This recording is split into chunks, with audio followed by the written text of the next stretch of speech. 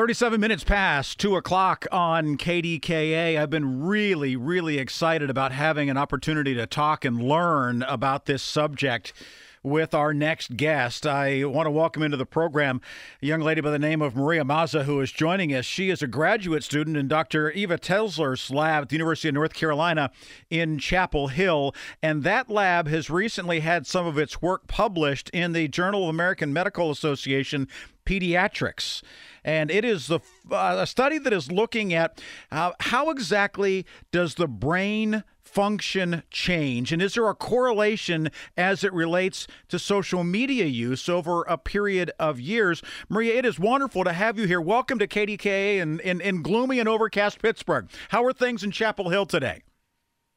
They're great. They're also a little gloomy, but I really appreciate getting the opportunity to be invited onto your show. Well, this is an amazing, amazing study because, I think it's important to point out at the very beginning of this, the mentor in your lab has said, let's acknowledge that there are some important limitations.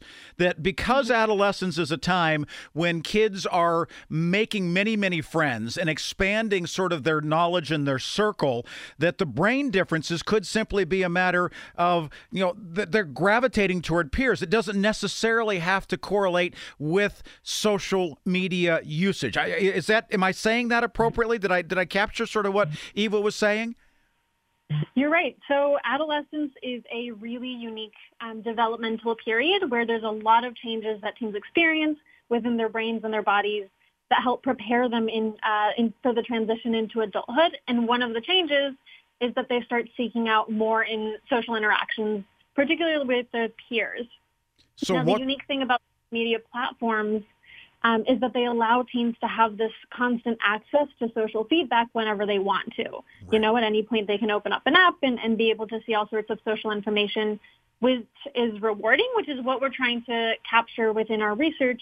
But you're absolutely right. We cannot draw causal inferences based on these associations that we found. So what you've been doing is basically looking at successive, if I understand it correctly, brain scans, looking at kids between the ages of 12 and 15, which is a time when obviously there's a lot of brain development that's going on.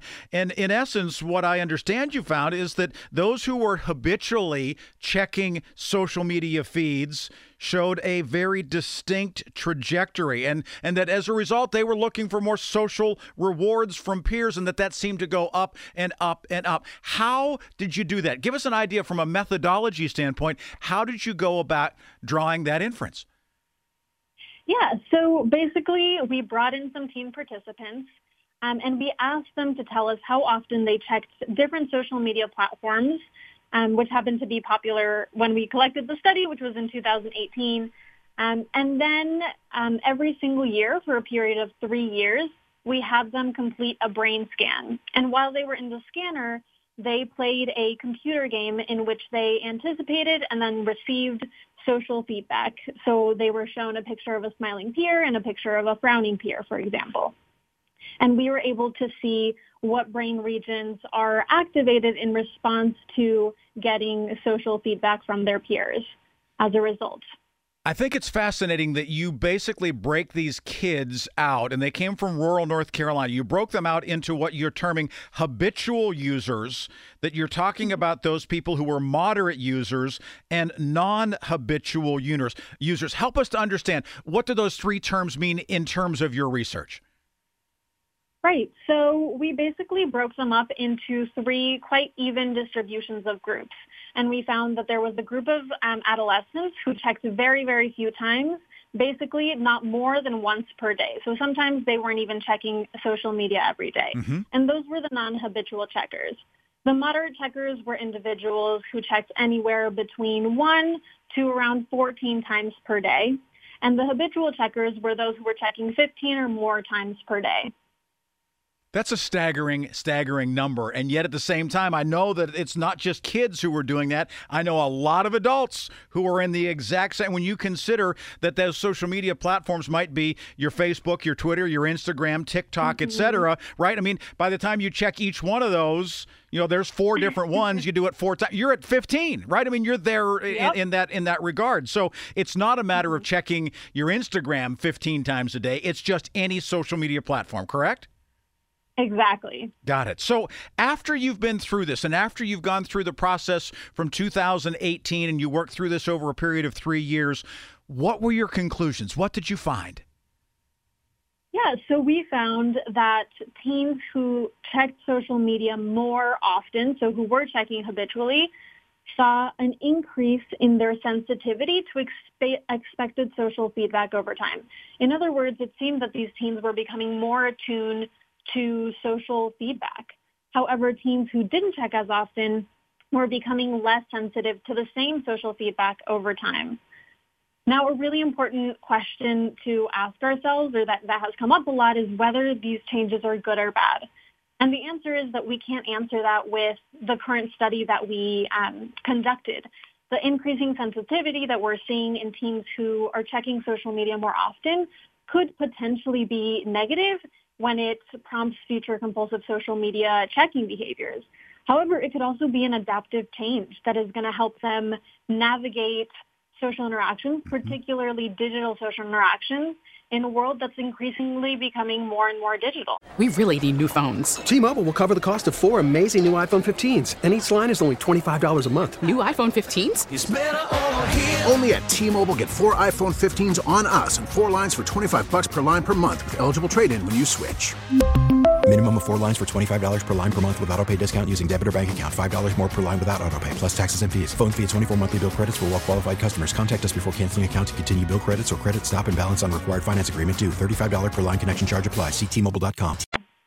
So there could be a positive side to it, whereas the old timers may be saying, well, this is all horrible. It doesn't make any sense. But for them, it doesn't make any sense. For the young people that their world is digital, it may make perfect sense. Is sort of what I hear you saying. Absolutely. And we just need to do more research to determine how these maybe differences could be impacting kids' social and emotional outcomes later on. So as we wrap things up with Maria Mazza here from the University of North Carolina, one of the co-authors of this study that we're talking about, what do you do next? I mean, how do you follow up? Are there things that have sort of been consensus within the lab and within this study group that says, hey, we really need to look at this? Or are there 2 or 3 different things that could lead to a multitude of different studies? That's a good question. I think one of the very clear suggestions that we got from this paper is that we need to start exploring how digital media and social media might be impacting kids starting from an earlier age. You know, at the beginning of the study, we worked with 12-year-olds, and we found that there were already differences within how their brains were processing that may or may not be due to social media use before the study was collected. So we want to try to do this experiment again, but starting from like 3rd and 4th graders to see how they are behaving and how their brain trajectories look before they even start using digital media.